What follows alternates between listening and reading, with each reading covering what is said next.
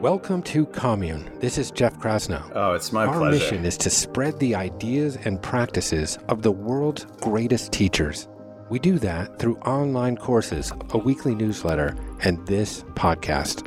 On the show, I excavate perennial spiritual questions like, what is consciousness? What is the nature of reality?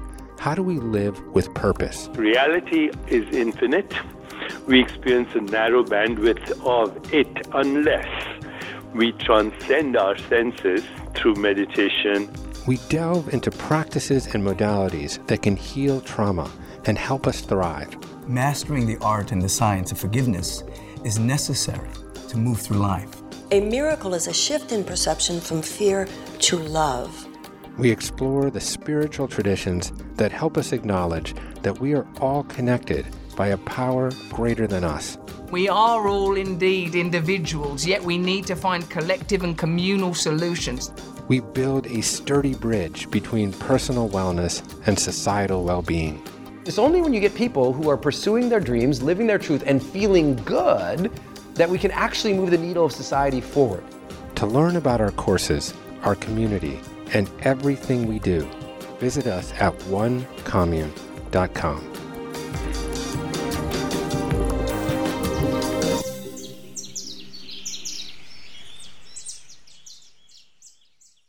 Okay, so today on the show, I welcome Dave Asprey. Dave is affectionately recognized as the father of biohacking. He is the founder of Bulletproof and the author of 4 New York Times bestsellers, including Superhuman and Fast This Way. He's also the host of the Biohacking Conference, which will produce its 7th iteration on September 17th through 19th, 2021 in Orlando, Florida. Dave is widely known for confidently predicting that he will live to 180 years old, and our discussion is a broad analysis of how. We discuss the principal causes of death, the prevalence of diabetes in the United States and how it leads to other comorbidities. We explore inflammation, its sources, and its relationship to aging. We talk about different approaches to fasting, as well as its spiritual dimensions.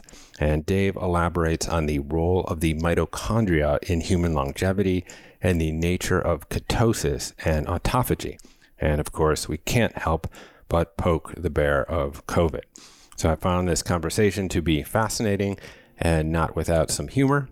And I hope you enjoy the banter as well. So without further impediment, here's my conversation with Dave Asprey.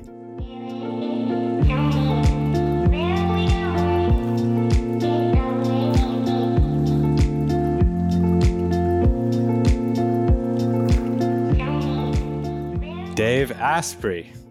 Wow. Welcome to the Commune Podcast, man. Thanks for coming on the show. Appreciate it. Oh, it's my pleasure. Yeah, we share so many mutual connections. It sort of boggles the laws of probability that we've never met. So lucky me and lucky listener that you're here today. Now we get to meet. So the best way to meet someone is a podcast.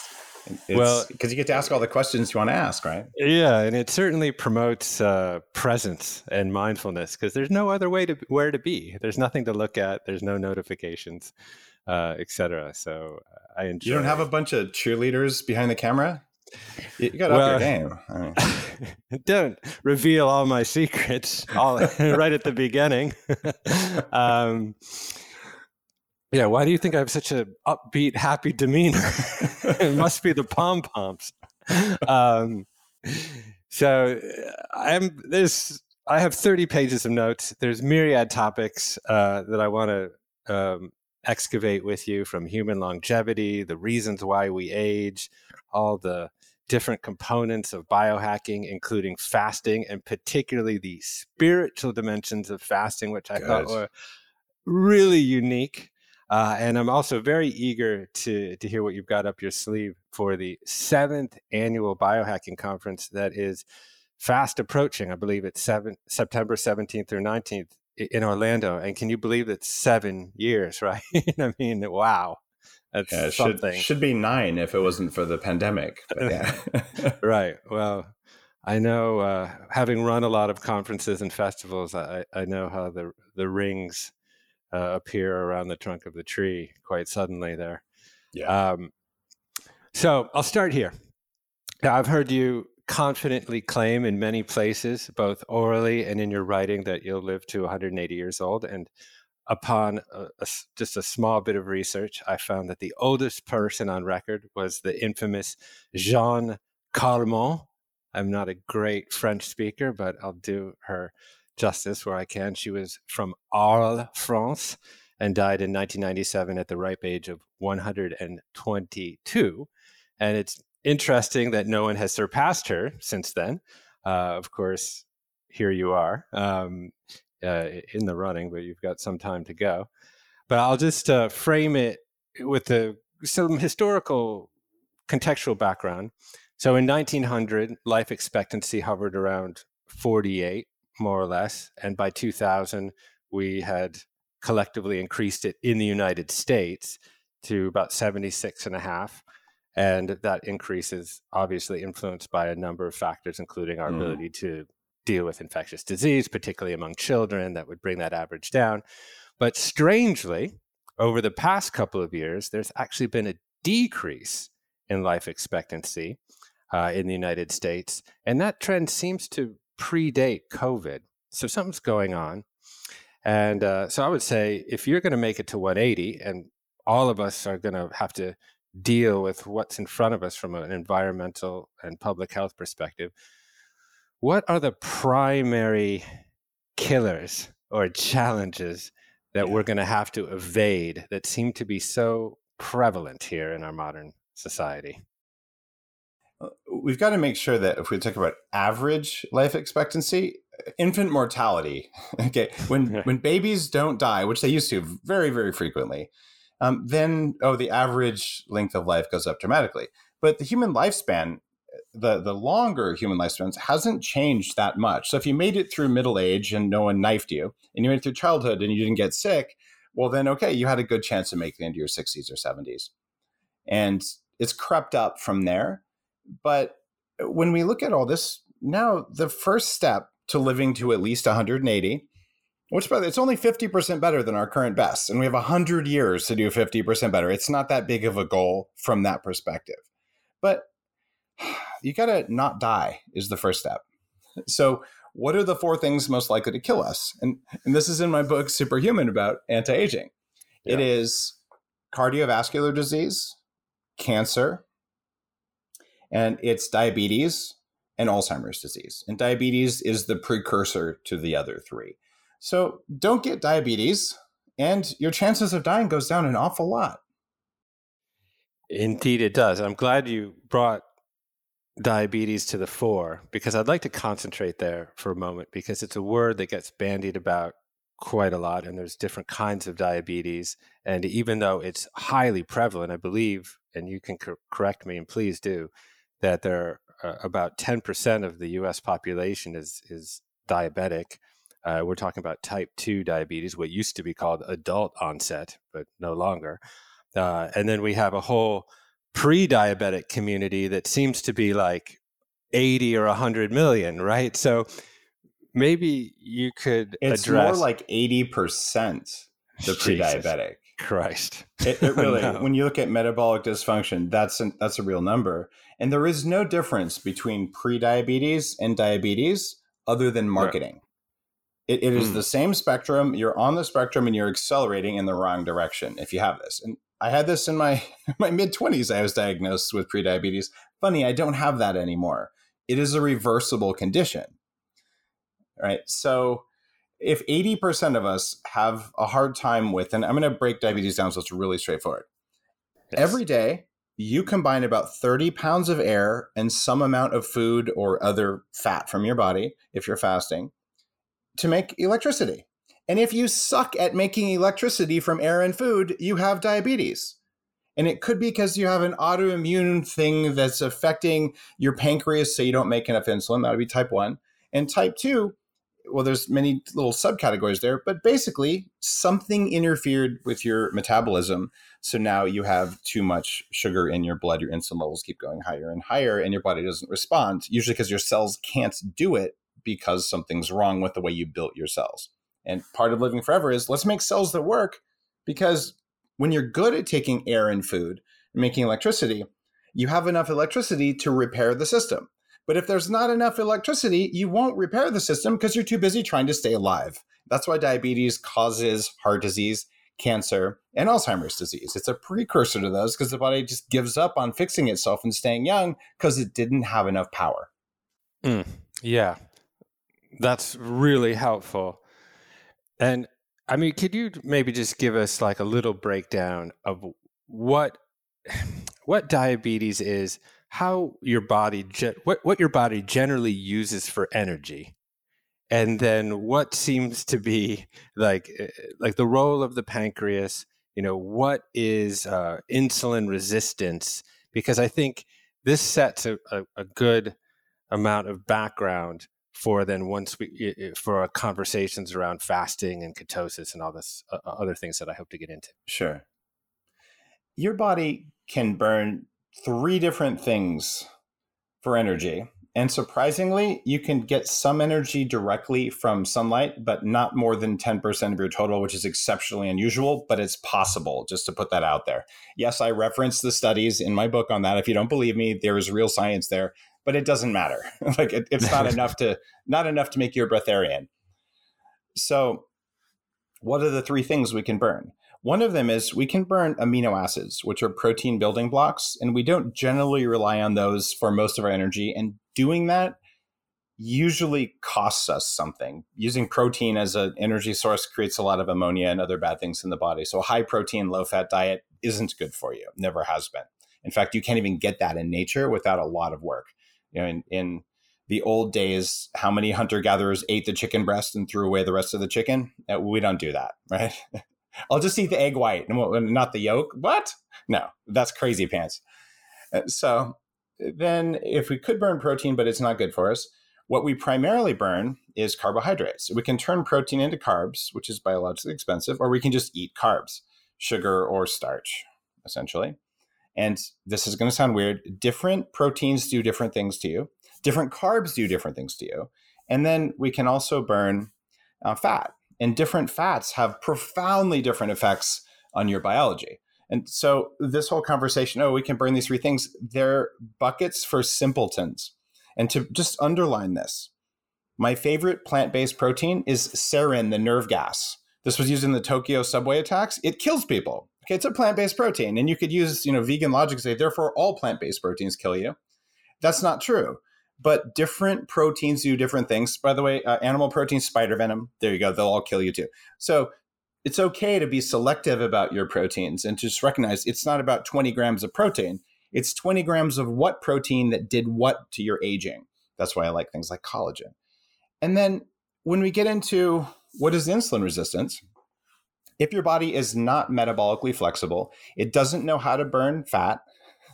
And if you don't usually tell it there is a use case for burning fat, it'll turn off the enzymes that allows you to easily burn fat for energy. And that's one of the things that can make you more reliant on glucose. And then what happens? You start eating things where like bad seed oils, omega-6 fats like canola, corn, and soybeans. And what those do is they make your cell membranes less flexible, and therefore your body is less able to express an insulin receptor through them.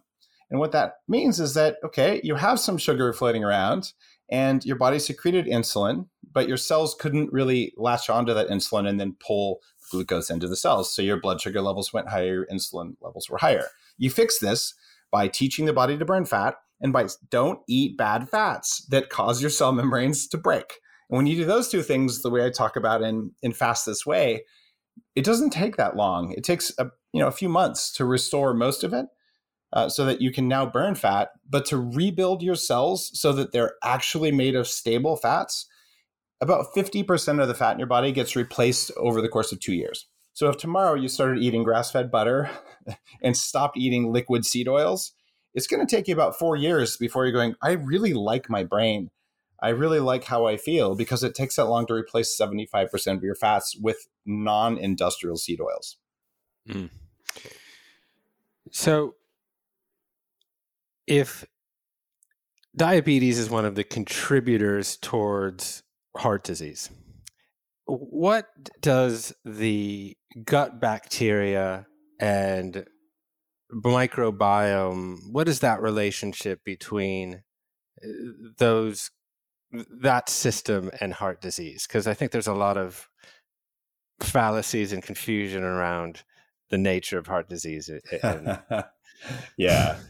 I have been a long-standing warrior for the fact that cholesterol is not bad for you, and that it is in fact a building block for all of your hormones, your sex hormones and your stress hormones and your brain, and that you die without it. And people with low cholesterol are at higher risk of a bunch of diseases. So then you say, okay, but what about the lining of your arteries? Haven't you heard that if you eat butter, it's going to clog your arteries? Well, now we have the ability to look at isotopes and to look at very, very fine details in fats. And 2 studies so far looking at the type of fat and the source of fat in our arteries. When you have plaque in your arteries, all of the fat comes from bacterial synthesis in the gut. What that means is if you have the wrong stuff growing in your gut, your chances of heart disease go up dramatically. So this touches on the emerging field of the microbiome and of populating a healthy gut bacteria. Can you maybe spend a moment sort of differentiating between the bacteria in the gut, those that seem to be positive, those that seem to be deleterious, in the way that you just described? Sure. And there are tens of thousands of types of bacteria or species of bacteria that can live in your gut. And one of the companies that I've been advising for years, called Viome, just added 10,000 new species to the database of bacteria. And that was just from looking at 250,000 people's poop. So there's a lot we don't know. There's a little asterisk there at the beginning of my answer. But what we do know is that there is Bacteroidetes and Firmicutes are these 2 big classes of bacteria. And when I weighed 300 pounds, I very likely had more of the bacteria that you would have when you're fat, which is the Firmicutes family. Like, you need them, but you don't want too much, so that there was an imbalance there. And studies since then have shown that in mice and humans, you can take gut bacteria from thin people, put them in fat people, and the fat people get thin. And you can take bacteria from fat people, put them in thin people, the thin people get fat. And one of the things that's interesting is you cannot buy Bacteroidetes as a supplement, but you can buy Firmicutes as a supplement. You can only grow Bacteroidetes by giving it the food it wants, which is called polyphenols, the colored compounds that are found in brightly colored foods. Number 1 source of polyphenols, coffee in the American diet. So what you're doing when you drink Bulletproof coffee, and for the few people who haven't heard of Bulletproof, it's, grass-fed butter, MCT oil, and coffee. And it turns out I'm actually launching a new Dave Asprey coffee that has some other differentiators in it as well that I'm pretty excited about. But that original idea behind Bulletproof coffee was fat, any sort of fat, will suppress gut bacteria. And then if at the same time you feed polyphenols in the coffee, then what's going to grow after you suppress everything? Well, what's going to grow is the thin person bacteria. And that's something that you want to do. I also, for people who are fasting and people looking to fix their bacteria in their guts, even if you're on keto, is to take prebiotic fiber. And this is usually comes from the sap of trees. It does not raise your blood sugar, but it feeds the good guys. I quadrupled the number of gut bacteria species that I have in my gut by adding this to my coffee, and it doesn't break a fast. And that was part of my research on Superhuman, because as you age, the number of species and type of species of bacteria in your gut goes down. You can predict someone's age plus or minus 3 years by the number and type of bacteria they have. So I just gave myself a young person's poop. I feel very proud about that. Have you done any of the fecal transplant? Have you ever? Well, you might not need it, but what do you think about that practice in general? I sell my poop on eBay, and that's to the highest bidder. I've thought about it years ago. I was desperate. I've taken pig whipworm eggs. I've taken rat larvae, like rat tapeworm larvae. These are larger things to help fix the gut. I had terrible gut problems because on antibiotics for 15 years as a kid and a teenager. My gut is fixed, so I don't think I need any of that. Yeah. So Well, I will would if I say, needed to. you are the farthest thing away from an armchair philosopher. You are, so fecal transplant notwithstanding, you have immersed yourself quite personally and courageously into all of these practices and techniques and modalities, some of which are quite, new or haven't been able to get, proper funding for, controlled clinical trials and whatnot. So you are you are what they call the bleeding edge or the tip of the spear for so much of this stuff. And I really do appreciate how much you put yourself personally out there. Well, thank you. And you got to look at the philosophy behind it, though, Jeff. We know what happens if you eat fast food and processed food. You spend the last 25 years of your life basically sitting on a couch moaning a lot. It's okay. That's what I'm up against. Am I willing to try something weird to not go down that path? I am, because I experienced the diseases of aging before I was 30. I had arthritis when I was 14, the prediabetes, cognitive dysfunction, all of that stuff. I'm not going back. So I'm willing to take a risk to avoid a certainty. Yeah. Yes, that is actually a great way to think about it, because, of course, we all have hundreds of examples from our own life that we can draw from. My father, who just is recovering from colon cancer, he's going to be 80. And I'm like, Dad, 80 is nothing. The president is 80, for God's sake. And even just to kind of harken back briefly to some things about life expectancy that we were talking about earlier, I believe if you make it to 80, the chances of you making it to 90 are about, 50%. So, we get caught, our instincts are deceived sometimes, our intuition's deceived by some of that data around average life expectancy and whatnot. I teach my kids that average is normal and normal is pretty crappy. Right. So what gets deemed as normal, those goalposts continue to move, right? In a direction that seems almost ridiculous. And we get this weird thing that says, well, the average person who's 80 has a 50% chance of making it to 90. Therefore, I have a 50% chance of making it. But if you say, let's compare averages, how many comorbidities do you have at 70 or at 80, right? Well, if you have none and the average is 4.7, you don't have to worry about the average, because none of us is the average person. And this is why you never let epidemiologists and health statisticians make any policy ever, because they treat everyone the same and we're not the same. Well, that's prescient for our time, and maybe we'll poke at that bear absolutely later. Let's talk, because we talked a bit about heart disease and a bit about diabetes. Let's talk about cancer for a moment, and maybe you could elaborate on the conditions and circumstances that lead often to cancer. And here, perhaps you can address some of these concepts that seem baffling to a lot of people, like mitochondrial degeneration or free radicals and antioxidants, and how those things play a role in our greater health, specifically as it pertains to cancer. We used to think that cancer was genetic, and that has been disproven 95% of the time.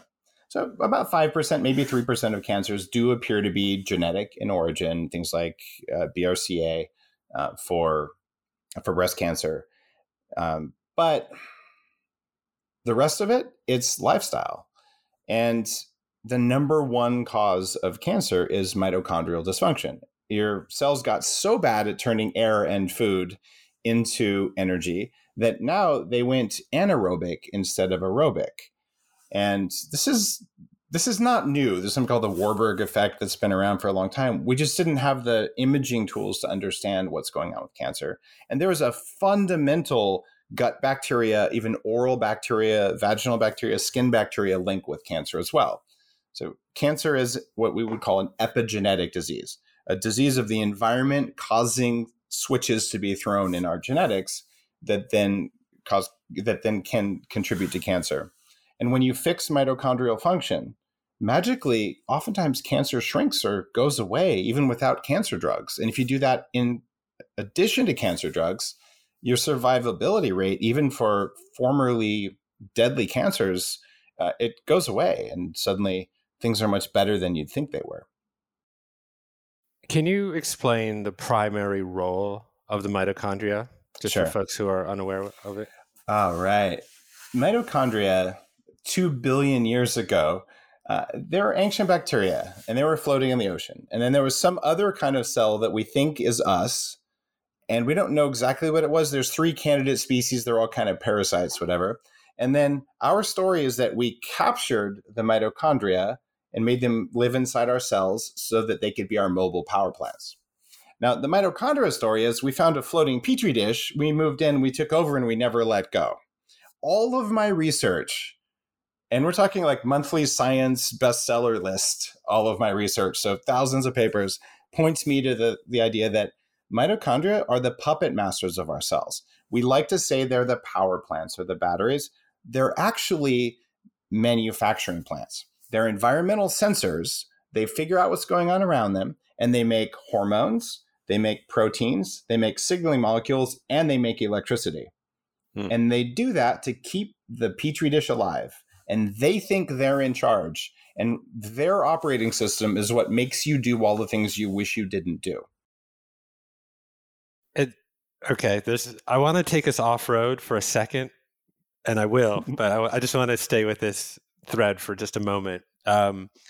What contributes primarily to mitochondrial dysfunction or degeneration, and what contributes to healthy, functioning mitochondria? Having an environment where nothing ever changes will contribute to weak mitochondria. They are lazy. And when I say lazy, I mean they conserve energy biologically, and they're constantly pruning themselves. There's way more of them than there are cells in your body or even bacteria in your gut. So they're sitting there going, do I really need to have 1,500 of me in this cell? No, nothing ever happens in here. Let's just pare it down. Do I have to replace the old ones with young ones? No, there's never any stress on the system. So what keeps them young is sometimes there's no food. Oh, that's weird. The mitochondria that can't handle 12 hours without food, let's kill them and grow new young ones, right? But if they don't get a signal to clean themselves up, of course they're just going to be fat and happy, same as you and me with donuts and nothing to do, live in grandma's basement, right? So without this idea of hormesis, which is like minor stressors, it sounds like. Correct. Mitochondria will become couch potato-ish. Yes. If we're going to play that analogy out. And do they then contribute to the production of free radicals? Explain that piece to me, because I'm not sure I actually have that bridge in my brain completely. Free radicals aren't a bad thing. They're actually signaling molecules that we need. So as mitochondria burn glucose or proteins or fats and air, they make free radicals, and they have very cool systems that turn off and neutralize free radicals. So your mitochondria make glutathione, which is they make something called SOD. And so they can use the free radical, and if they get enough free radicals, then they're strong. And if they're in an environment with no free radicals, then they're weak. So that's good. The problem is that if you have chronic, unending stress, the free radical level goes up, and then the mitochondria doesn't have enough antioxidant capacity to neutralize them, and then you get the systemic inflammation. So it is a nuanced system with a lot of feedback that's built in, and it's actually very elegant when you think about it. So your job is to say, you know what, sometimes cells, you're going to get a lot of free radicals. It's called exercise. Right? And it goes, and then it says, okay, I'm going to upregulate my antioxidants.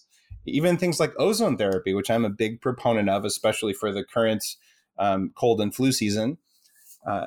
What ozone does is it acts as a signaling molecule to tell the mitochondria, get rid of the weak ones. Everyone else, get ready to make antioxidants. And then you get a stronger immune system as a response. So brief detour here. I recently read this Salk Institute study. It was pretty fascinating, where they were looking at the SARS-CoV-2 spike protein. Okay, and they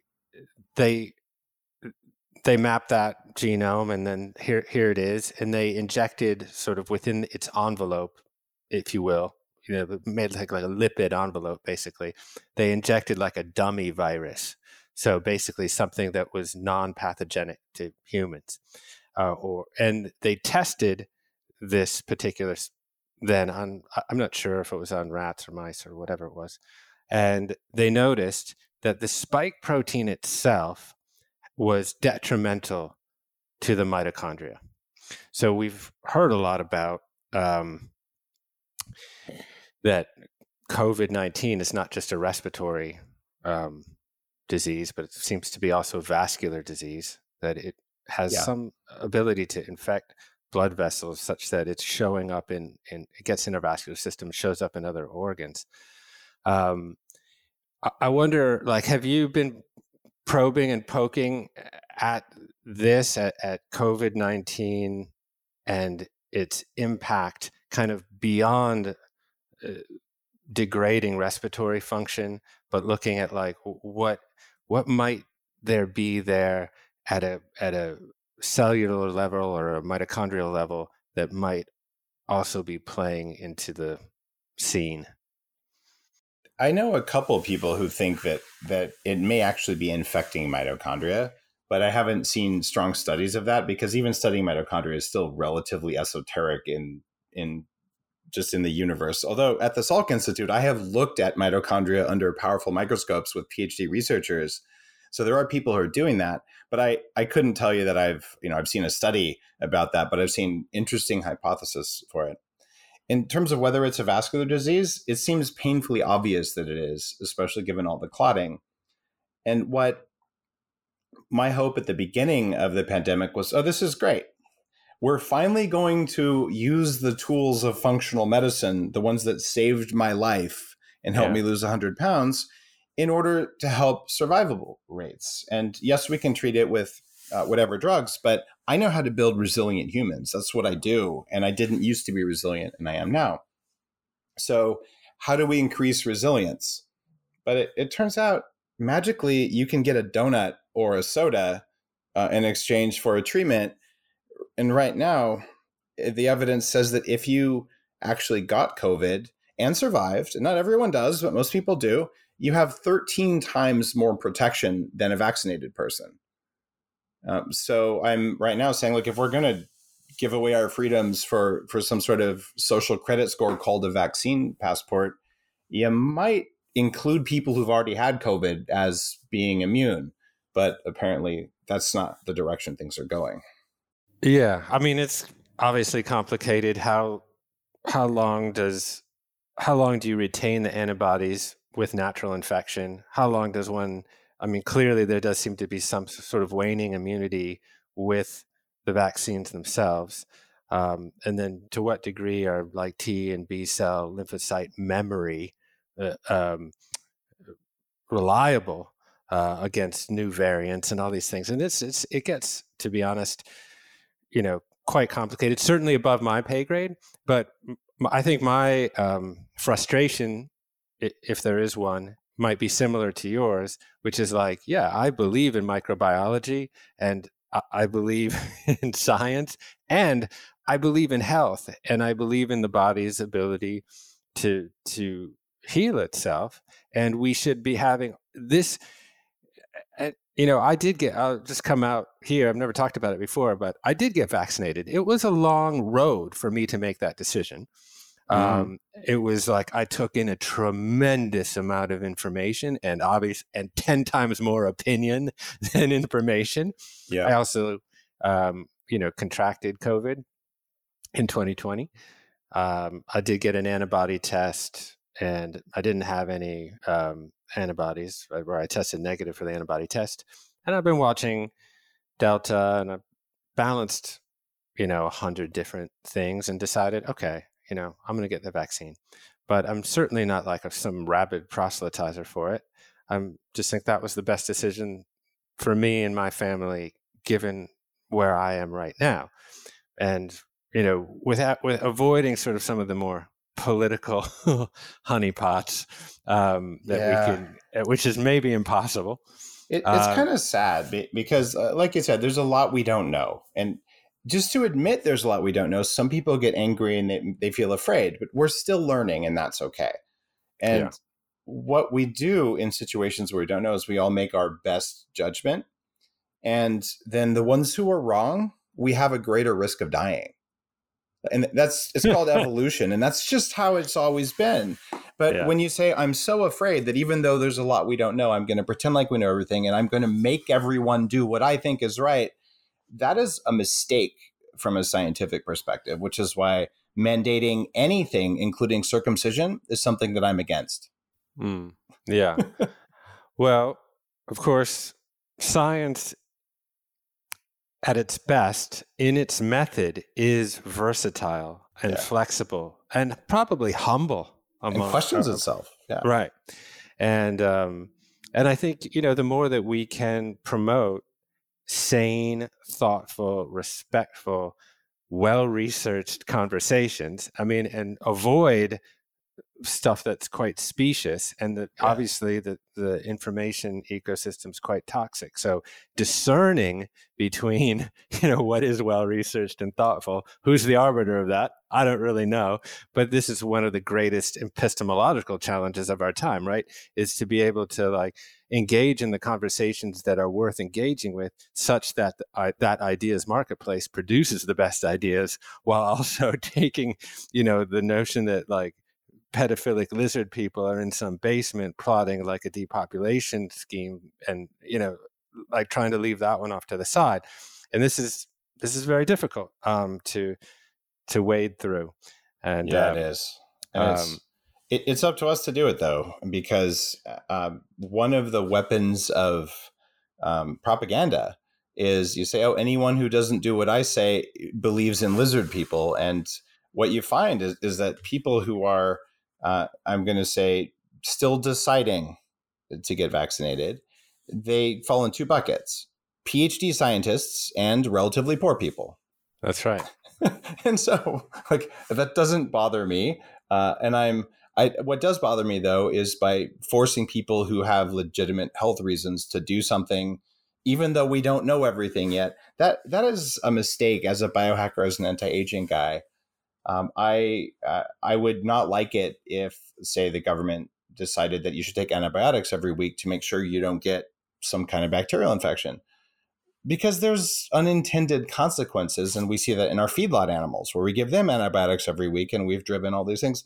So there should be individual variation in our societal decisions based on, how average are you? Do you have chronic autoimmunity and all? So I'm hopeful that part of the anti-aging discussion does involve this idea that, you're genetically different than this person.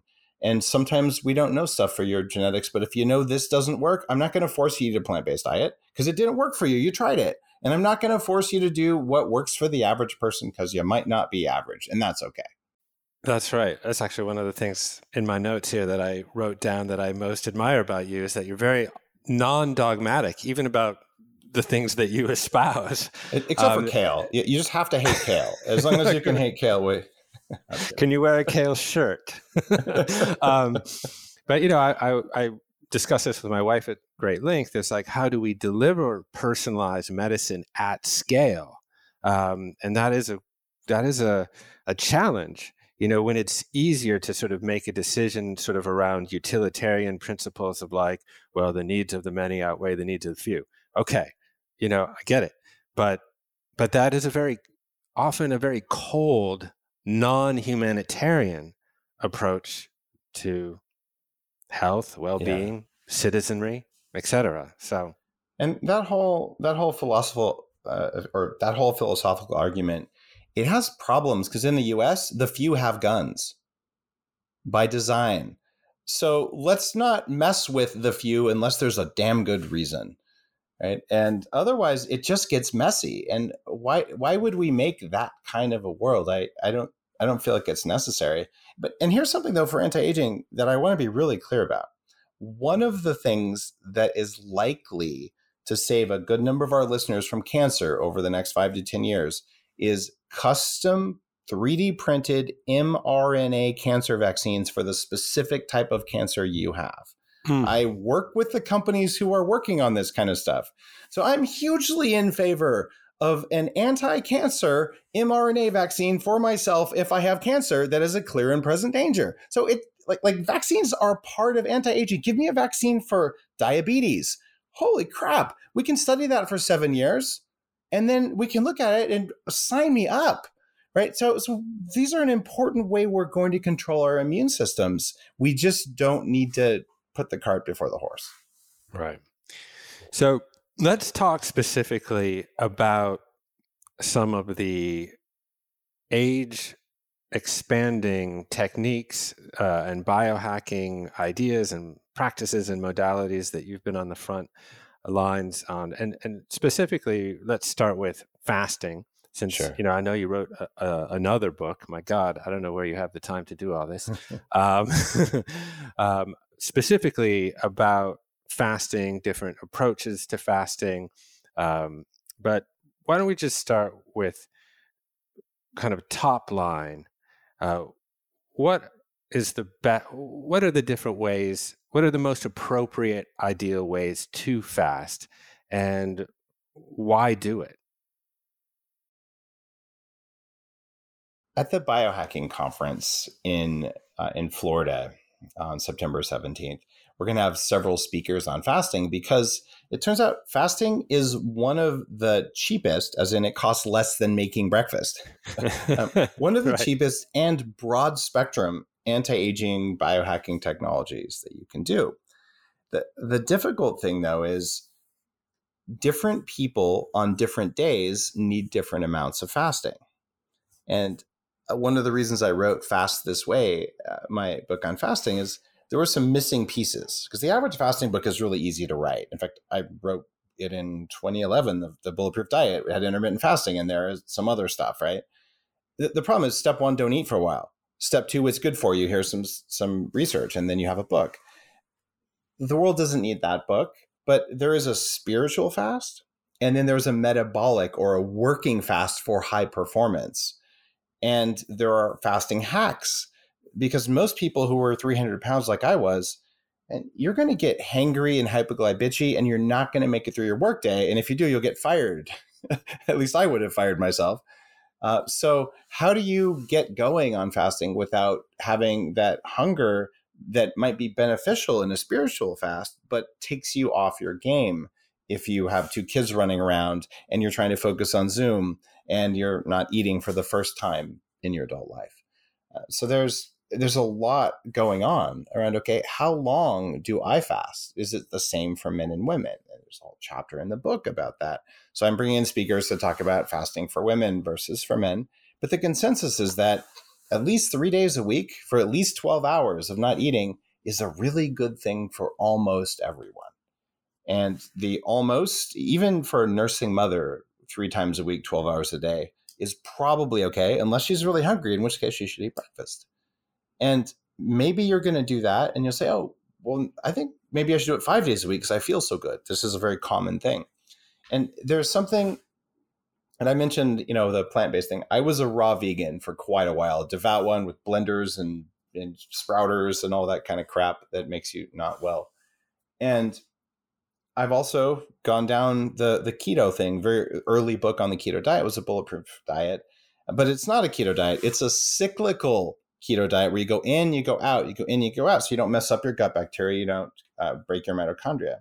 But in all those experiments, I've fallen into the keto trap. I've fallen into the vegan trap, and I've fallen into the fasting trap. And they're all the same thing. And this is a basic human nature that if something is good, more must be better. For instance, now we're looking at booster vaccines, even though most of the world hasn't been vaccinated even once, because if something is good, more must be better. Don't look at the data. We just know more is better. So should you be plant-based for a month to turn on something called autophagy to allow your body to do cleanup? Hell yeah, go on a low-protein diet for a month. Maybe don't eat the inflammatory plants, but that's up to you. But with fasting, what I'm finding is that there is a trap which is I felt so good, I started doing it more and more and more. And women will hit the wall before men do. And usually it takes 4 to 6 weeks of over fasting. And the first one is, I slept, but I don't feel like I slept. So your sleep quality goes down, even though you might still be sleeping. And then the second thing is irregular cycles. And the third thing is hair thinning, hair loss. Mm-hmm. And with guys, it takes usually another 2-4 weeks. So give it 6, 8, 10 weeks. And our sleep quality goes away. And then we wake up without a kickstand. And then that's the nicest way I could think of to say that. And then after that, hair thinning. I'll never think about riding a bike again the same way. Just ride a racing bike without a kickstand. You'll be fine. Fair enough. I think I want a kickstand, to be honest. That's where it goes, right? It is, okay, we can overfast. And now here's the weird thing. How many hours of fasting would be right for you? Well, Jeff, how did you sleep last night? Did you lift heavy? Did you have a lot of sex? Did you insert, all sorts of other things that could be good or could be bad stressors? And if you're highly stressed and you're jet lagged and you exercise or you're recovering from a cold or whatever, maybe it's a 12-hour fast. But if you're saying, I feel great, I want to push it, maybe it's an 18-hour fast, or maybe you'll just fast for 2 or 3 days. But there is no one answer for any one person, which is why the book is called Fast This Way. And we're using data now, and that's part of the biohacking conference in Florida, to talk about, all right, what do we know works and how do you tune it for you? Yeah. Can you take a minute just to do some kind of fasting 101 for folks that aren't familiar with it? And maybe you could talk about the relationship between fasting and ketosis and maybe help us with some definitional work around ketosis, because I know earlier we spoke about how the body often uses glucose for energy, but there's alternatives there. And if you could dive into that, that'd be helpful. Ketosis is, people have heard of the keto diet now, at least they've heard of it, but might not know what it is. When the body has either no energy inputs or it has 0 carbohydrate and very low protein, it only has fat, it says, I guess I'm going to have to rewire myself to burn fat for energy. And for most people, when your metabolism has not been trained to do this regularly, it takes a couple days of feeling like, low blood sugar, I'm tired, I got a headache. And then all of a sudden, it's the best day that you've had in a long time. Because when your body is burning fat for energy, fat has more calories than sugar, right? Well, calories, that's not what makes you fat. Calories are a measure of energy. So if you're burning something that has more energy in it, might the neurons in your brain be exceptionally happy? Well, it turns out they are. In studies, they will use fat or ketosis or ketones, which are the fat-burning bodies, before they'll burn glucose, even if it's present. And so there's a case that says go on a keto diet, don't eat any don't eat any protein or don't eat any carbs, or maybe just don't eat anything like you would in a fast. And then your body will start to produce these fat burning molecules, these ketones, and then you feel amazing. But to turn it on should be very fast in a healthy human, but most of us aren't healthy. The typical person who uses the stuff I write about in Fast This Way, even if you're new to fasting, if you're going to do a 12-hour fast, that sounds, 12 hours without food, I would die, except you're asleep for 8 of them. So stop eating at, say, 6 o'clock. An early dinner helps you sleep better, and no snacks after that. Go to bed at 10. You've already fasted for 4 hours. Sleep for 8 hours. You wake up at 6 a.m. You just did a 12-hour fast. You don't have to eat at 6 a.m. Maybe you're just going to wait till 8 a.m. for breakfast. You went 14 hours. Good for you. And now at 14 hours, you could say, I'm going to eat, or you could say, I'm going to do one of the fasting hacks, which increase ketosis. And bulletproof coffee is something I'm very well known for. We're probably pushing 500 million cups of it served over the past 10 years. It's a big thing. And there's a kind of oil called MCT oil. And now I'm no longer associated with Bulletproof. So I'm about to launch my own coffee that has some other stuff in it. But there are some incredible things that happen when you put MCT oil in your food, because it's a fat that cannot be stored as fat. It turns into ketones in the body. So even if your metabolism doesn't know how to do that, you put it in your coffee, you drink it, And then all of a sudden your brain turns on and you ignore food. And there's many mechanisms for why you hormonally ignore food when you do it, but it's pretty cool. You just end up feeling really, really good. And the body says, all I had to do was burn fat. Therefore, I will become better at burning fat. And then at dinner, you might have some rice or some sweet potatoes or some carbs. And the body says, I guess I should be able to burn carbs. And all of a sudden now, you sleep better because you had carbs at night. You were not on a keto diet where all I eat is bacon and cream cheese forever. I'm not talking about being a keto bro. You didn't have to fast for 6 days in a cave the way I did for the book, or 4 days in a cave. What you're doing, though, is you're saying, I went long enough for the body to know I better be strong. And that was it. It's like going for a walk versus running a marathon every day. You don't have to run the marathon every day, but you do have to move. You mentioned this briefly, but I want to come back to it just quickly for some more for definition. What is autophagy? Autophagy is a really important anti-aging, I'm going to call it technology. But autophagy is, here's a good analogy. Las Vegas used to have light bulbs instead of LEDs everywhere. And there were teams of guys who'd go around and they would spot the dim bulbs or the burned out bulbs. And they'd put up a ladder, they'd unscrew the dim bulb and screw in a new one. Right? And they would do this all the time. You wouldn't see them, but they were always doing it. Well, autophagy is the body's process of finding weak mitochondria and killing them, recycling them, and building young new ones. It's making sure all your bulbs are able to burn at full strength. And is there a relationship between intermittent fasting and primed autophagy? Intermittent fasting is one of the things that will turn on that cellular renewal process. And it's interesting because the body, when you eat, it takes its enzyme capacity and it uses it to digest food. Well, when there's no food present, it still has enzyme capacity. It says, what should I do with this enzyme capacity since I have no steak to work on? It says, I think I'll work on autophagy. So even a shorter intermittent fast works. But if you were to say go 24 hours or 36 hours without food, you can really ramp up autophagy to the point that it's a primary anti-aging and anti-cancer thing to do that doesn't cost anything. And I've got to offer fastthisway.com. I've taught 70,000 people how to fast for free in the fasting challenge that's on there. So that is just a gift. And there's a huge community of people who will share this with you. Me and my team monitor the questions there. So fastthisway.com. You don't have to buy anything. It's just, let me teach you 2 weeks of every kind of fast, including ones for autophagy. Nice. Yeah. So intermittent fasting spurs on primed autophagy. Autophagy cleans out degenerated mitochondria, healthy. And cells too. It's not just, there's also something called mitophagy, but autophagy generally, it gets rid of zombie cells, one of the things in my book on aging, which is whole cells that are dysfunctional as well as mitochondria that are dysfunctional. So there's two flavors of autophagy to be technical. And this is absolutely applicable for anti-aging, but also specifically for cancer. Yes. So one of the delineations that you made in your fasting book is between hunger and craving. And I loved the way that you addressed this. Could you do that here for us? I did not know there was a difference when I was a young obese person. And the way I describe it is, if you feel like you're going to die, if you don't eat something, that's a craving.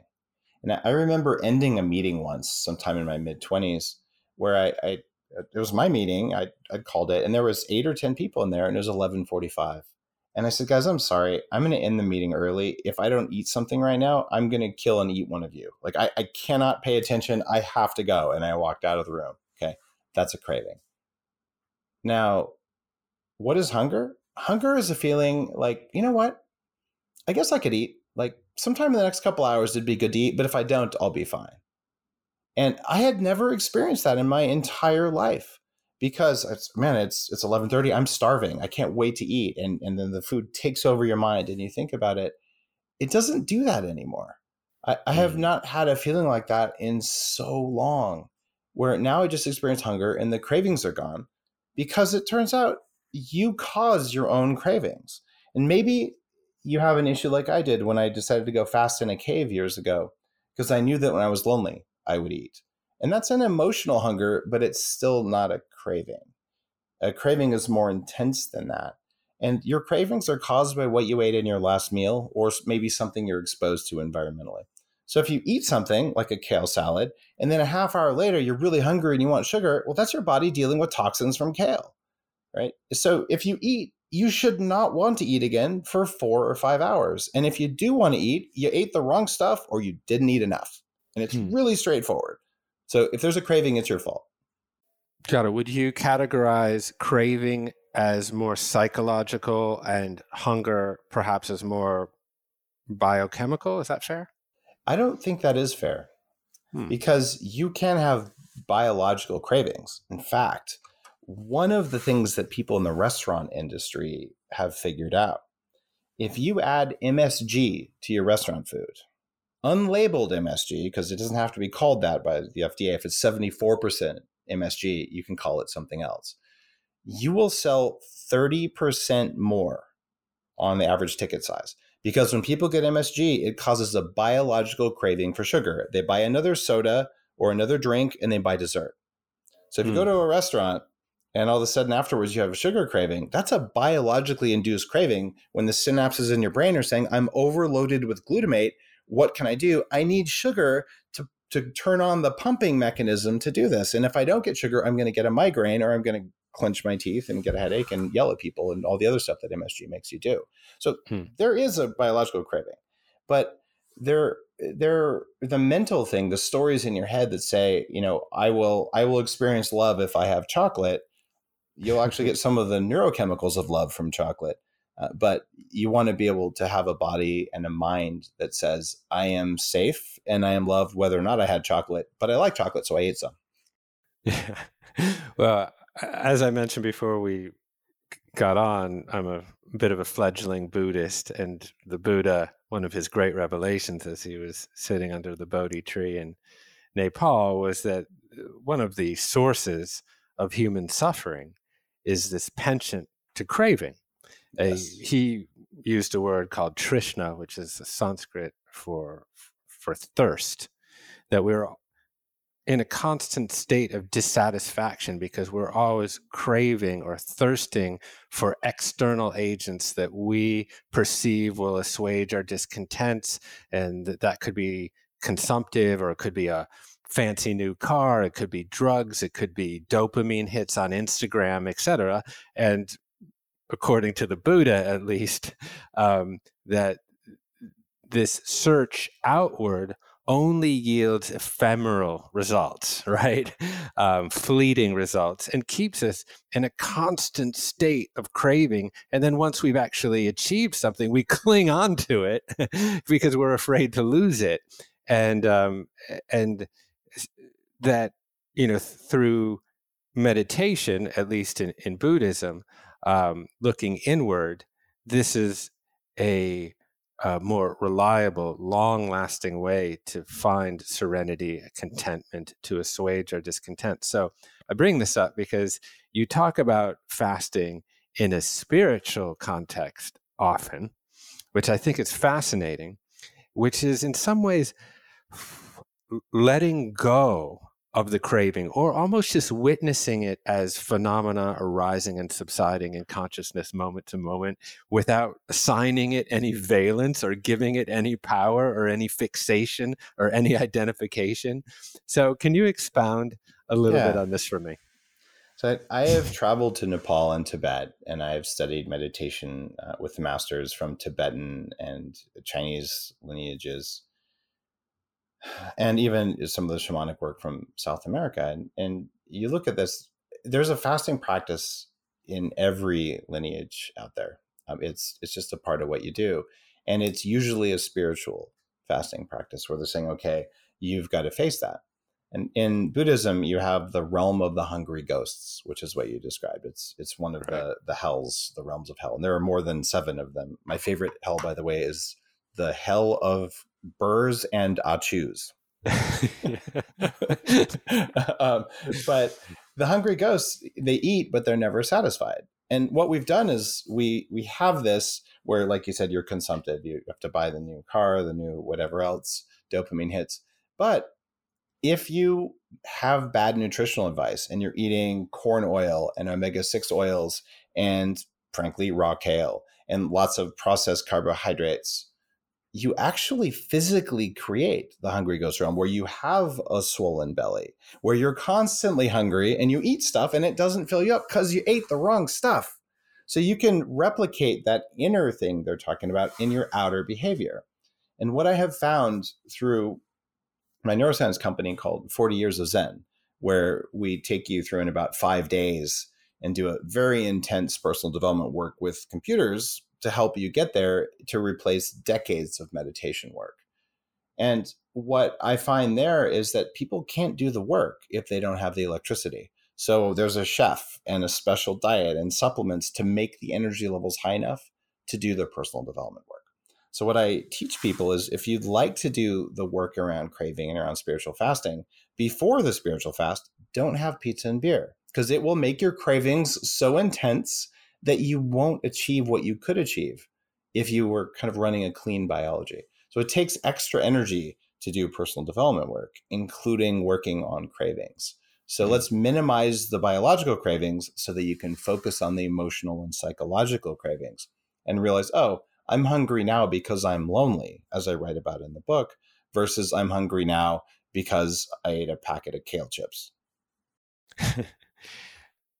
And can you apply the idea of intermittent fasting to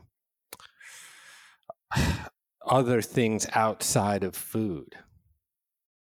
Yes. In fact, there's a chapter in Fast This Way on all the different types of fasts that you can do. One of my favorite ones is fasting from air.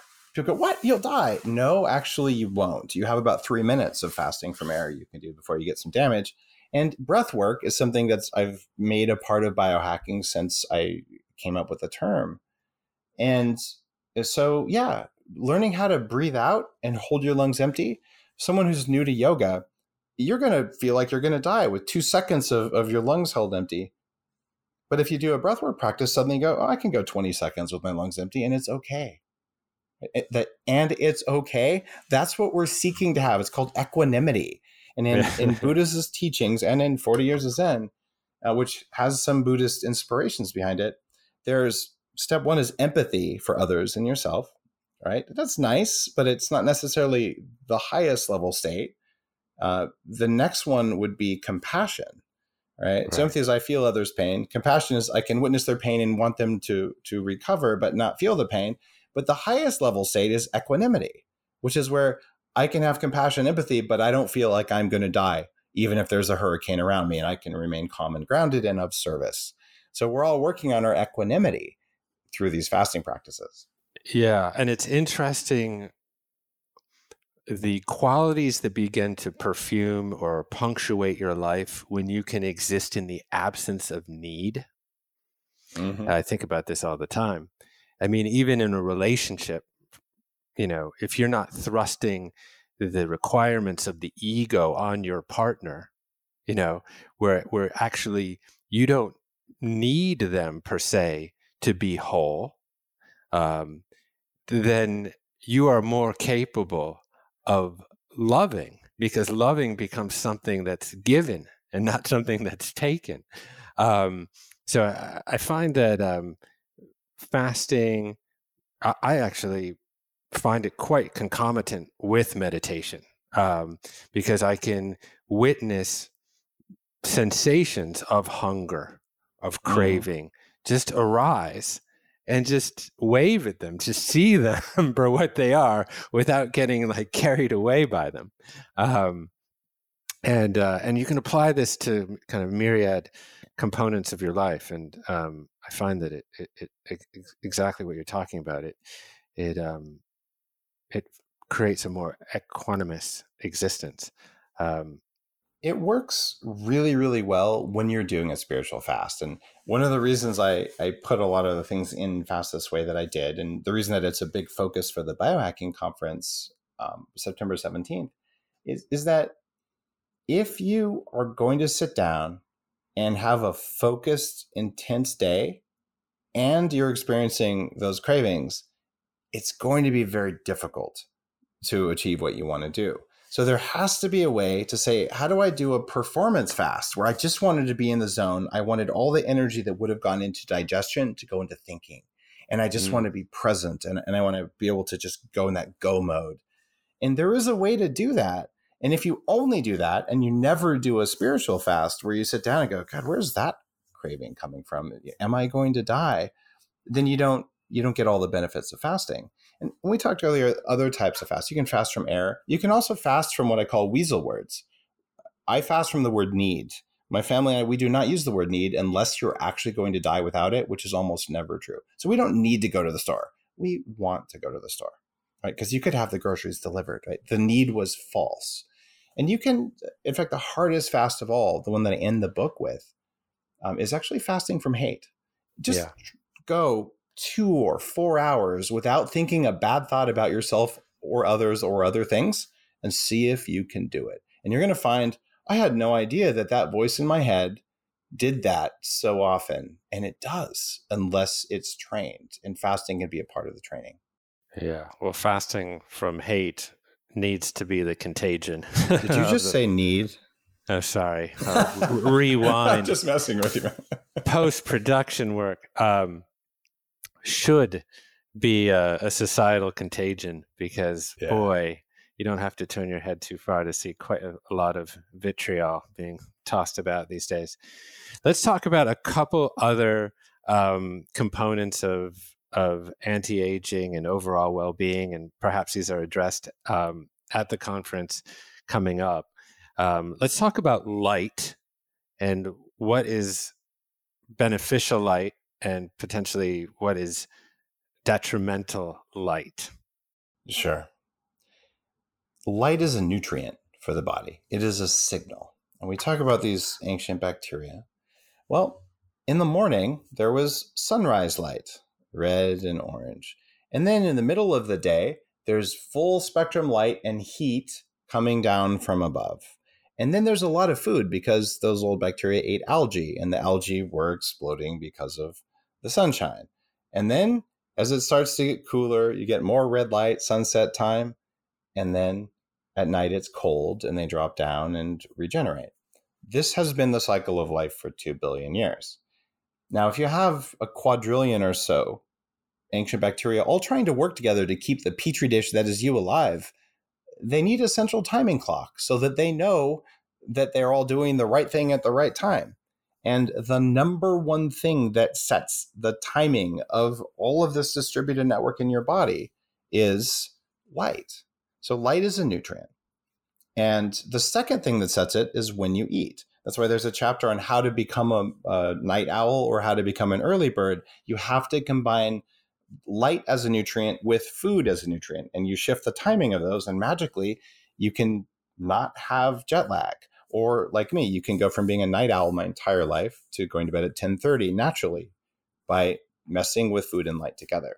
So one of my companies called True Dark makes these incredibly awesome looking Cyclops light glasses. And the True Dark glasses block the 4 types of light, not just blue light, that affect your sleep. So when you wear those, the mitochondria in your eyes, about 5% of the visual sensors in your eyes are studded with mitochondria, and you never see the light because they go straight to the timing system. They believe that it's pitch dark when you wear those glasses, even though you can still see. So you can use light that way in order to say, I'm going to sleep better. I'm going to tell my all of my timing system to line up. And it's fascinating what you can do there. And at the biohacking conference, we talk about light for sleep and then therapeutic light, which my company True Light does. It turns out light is a signal to cause cells like collagen in the skin to get thicker and stronger and to turn off inflammation and to turn on healing. It's fascinating what we know now that we didn't know 20 years ago. Yeah, I mean, often people hear about not looking at screens after 8 o'clock or whatever. This is a common meme, at least now. But you know what that is? That's like going on a low-fat diet. No one has ever gone on a low-fat diet and stayed on it because it feels like crap, and then your life sucks. And I say I did it for long enough for it to make me sick. So here's the deal. You're going to look at screens at night because that's what Netflix and chill is. That's how we communicate. especially if you only get to talk on a screen because there's yet another lockdown. So what if you looked at a screen, but you just wore some cool glasses when you looked at the screen? Well, they're not that cool, to be honest. But when you do that, you still get to do what you want, just like you can fast without having cravings and hunger by using the fasting hacks. So it's okay to acknowledge we're going to look at screens after 8 p.m. unless you're some kind of a saint or you don't have a job. I love the non-dogmatic Dave. But I think one of the things that I read in your book that was surprising to me is I had a general understanding that blue light suppresses melatonin, but I didn't understand that it also spiked glucose levels and contributed to insulin resistance. I was like, bloody hell, I gotta figure this out. Turn on the bathroom lights and the kitchen lights on full brightness and stare at a screen that's not dim. And do it for 5 years and watch what happens. And it's kind of frustrating to me because you see these, blue block companies. It's only one of the 4 colors that matters. And I actually wrote the patents for TrueDark to put all 4 of the colors and the angle and all of that, because when you do it right, you actually can go to sleep and you go to sleep better. And if all you're doing is increasing melatonin, I can increase melatonin for 5 cents. You take a melatonin tab. That's not enough to fix your timing system. Yeah, this might be a good bridge into vitamin D on the other side, both from a sunlight perspective and a supplement perspective. Can I get a few thoughts on vitamin D, because it's obviously salient in the greater public health discussion right now too? Vitamin D has been my top vitamin recommendation since I started writing about health and human performance more than 10 years ago. 3,000 articles and 1,000 podcasts and videos and all that. Vitamin D has been the number one thing. And there is so much evidence that we need it and that we're deficient in it because we're indoors, because we wear clothes, and because of some shifts probably in our atmosphere. So can you get it from sunshine? No. You make a little bit of vitamin D from sunshine. But I went to Hawaii and I gave myself some photo aging of my skin and, no shirt, short shorts for a month. And my vitamin D levels are still suboptimal. But what you do is you take vitamin D supplements with vitamin K2. It's very important you do that. And then you get some sunshine. And the sunshine activates the vitamin D by turning it into vitamin D sulfate. And studies have shown for years that having adequate vitamin D levels at about 70 in the American, that's nanograms per milliliter, I don't remember, but whatever the American measures are, there's different ones in different countries. What you end up with is less chance of viral and bacterial infections for all of them, very meaningfully less. In fact, to the point that if you compare the average flu shot against vitamin D, the vitamin D shows higher efficacy. And some of that's because some years they don't actually get the right the right strain. Like, we guessed based looking at chickens in China or something. Yeah. So there's a lot of weakness in the flu shot business model. But what about the ones that you didn't get a shot for, like getting strep throat or anything else? So if you want to have a resilient immune system, vitamin D is there. In fact, I'm about to announce for Upgrade Labs, my company, and for the Upgrade Cafes, vitamin D passports. And I'll be doing that also at the biohacking conference. So if you can show in the last 90 days that your vitamin D levels were above 70, I'm going to give you a free cup of coffee with your purchase, because I want people with the most immunity to be around my employees in my community. That is nothing if not innovative. I'll reward good behavior.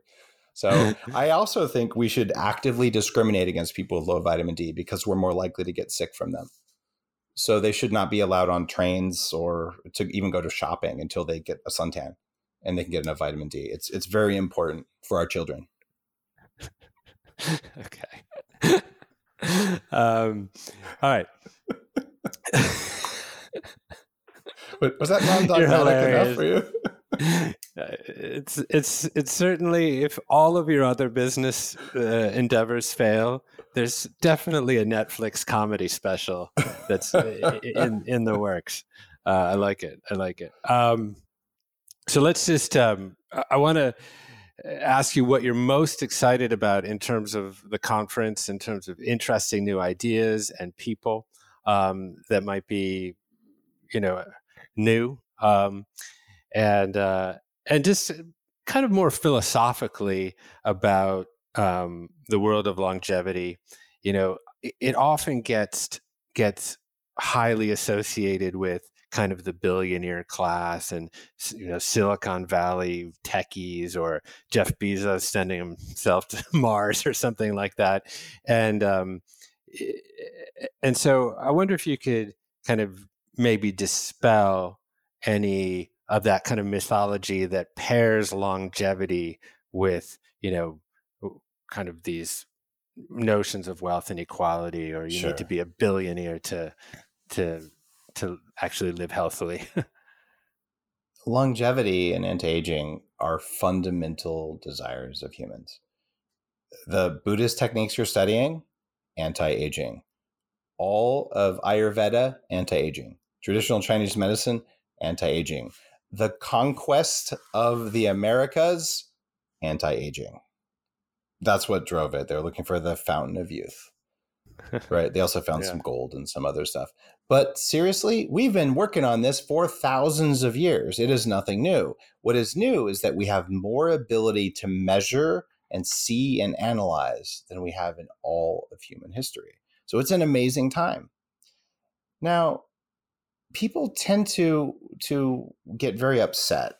And one of my favorite videos online is of two monkeys in two cages. And they're trained. You put a rock in a bucket, you get a treat. So the first monkey does it, gets a cucumber. The second monkey in the cage next to him puts it in his rock in the bucket and gets a grape, which is much better. And the first monkey just looks on, what? Outrage. So then he puts another rock in his bucket, gets another cucumber, takes the cucumber, throws it at the zookeeper, and just completely goes apeshit. See the joke there? But loses it. Netflix special. And well, we're doing that around anti-aging. Here's the deal. We had the same thing about 35 years ago. You're down in LA. You see one of the studio executives in his Mercedes 300 SD convertible with a cell phone. And it's like the size of a briefcase. He's holding it up to his head. He goes, who does that guy think he is? It's $20 an hour for him or a minute to talk on the phone. And we know it was $40,000 for that. What a jerk. Okay. Cell phones in our lifetime are $1 a month in Africa. It is normal for a small portion of the population to pay stupid amounts of money for things that then become available for all of us once we prove it's possible. So I say, good on you, billionaires, who are going to go spend $100 million sequencing your genome. And I've had a chance to talk to Craig Venter and ask him questions. Thanks, Craig. That was awesome. Right. And I did it for, $1,000. I was probably one of the first 10,000 people to do it. But if we hadn't spent $100 million and 20 years doing it, we couldn't have been there. So don't get mad that some crazy billionaire is getting stem cells. I wrote books about it when I experienced as much of that as I could. Get excited that you're going to get to do it on your health plan, unless we actually succeed in destroying health insurance companies, in which case then you'll just get to do it sooner and cheaper. And so last question in respect for time. Do you foresee a time where this cocktail or this elixir of kind of nanotechnology and stem cell therapy can essentially make humans amortal, if not immortal? And if so, do you think that that's actually a good thing? We are going to get to the point where you can replace or repair things faster than they age. Yes, will you still be able to die from a freak accident or jumping off a cliff? Yeah. Is uploading yourself to the internet going to make you immortal? No. So there's, weird science fiction scenarios. Is freezing your head going to work? I don't believe so, but I've had great discussions with my friend Aubrey de Grey, who completely believes it does, at least as a backup plan. I'm going to go with more of the Buddhist thing on the reincarnation side. But whatever, right? Are we going to get to the point where if something goes wrong, we can straighten it out again? Yeah, we are. It is not only a good thing, it is necessary for the survival of the planet. Because when you know you're going to be here for a couple hundred years, you will not throw the plastic in the ocean because you know you're going to have to eat it. You have to be a steward of the land, a steward of your community. And one of the things that we find is that as you age, you develop wisdom and you stop doing stupid crap and you feel a desire to give back. We call it being the village elder. And when we have enough people with enough wisdom, we can have a society of people who actually have done the work. And then we take care of the land. And if we don't do that, we are going to have a bunch of young wars happening over and over and over. So I want our village elders back desperately, and I want 1,000-year-old village elders. Yeah, that's a beautiful idea. I never really framed it that way. I like that a lot. And you don't worry that if I were, let's say, kind of immortal, or every part of me could be replaced and nanotechnology could send me a signal that this was failing or that was failing, and then I could use stem cells to grow that back, etc., that in that immortality, I might have so much fear of losing my life that I might end up in sort of a hermetically sealed house where I would never want to go take a chance to be run over by a bus. It doesn't worry you. That part doesn't worry me, but I know plenty of very wealthy people who are petrified of losing their wealth, and it rules their life.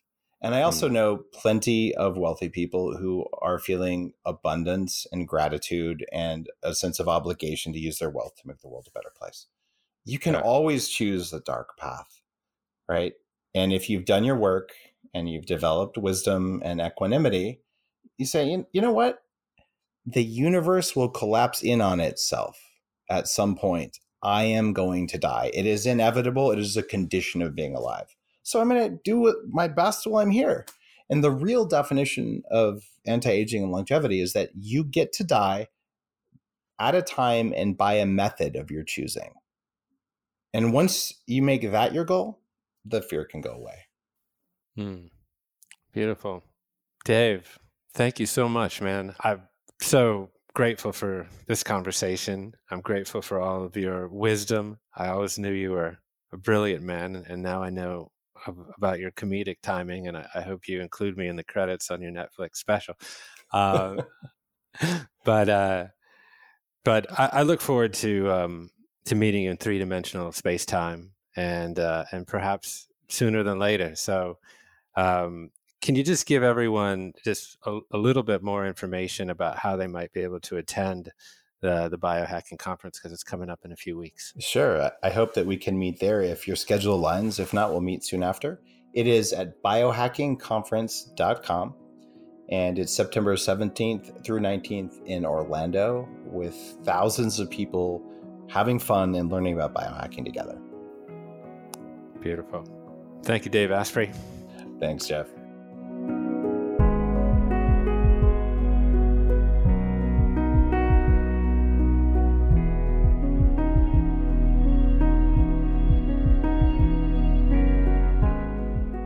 Thank you for listening to my conversation with Dave Asprey. For more information about the upcoming biohacking conference, go to biohackingconference.com, and feel free to drop me a line any old time at jeffk@onecommune.com, and leave us a review if you're so inclined on Apple Podcasts. That's all from the Commune for this week. My name is Jeff Krasno, and I am here for you.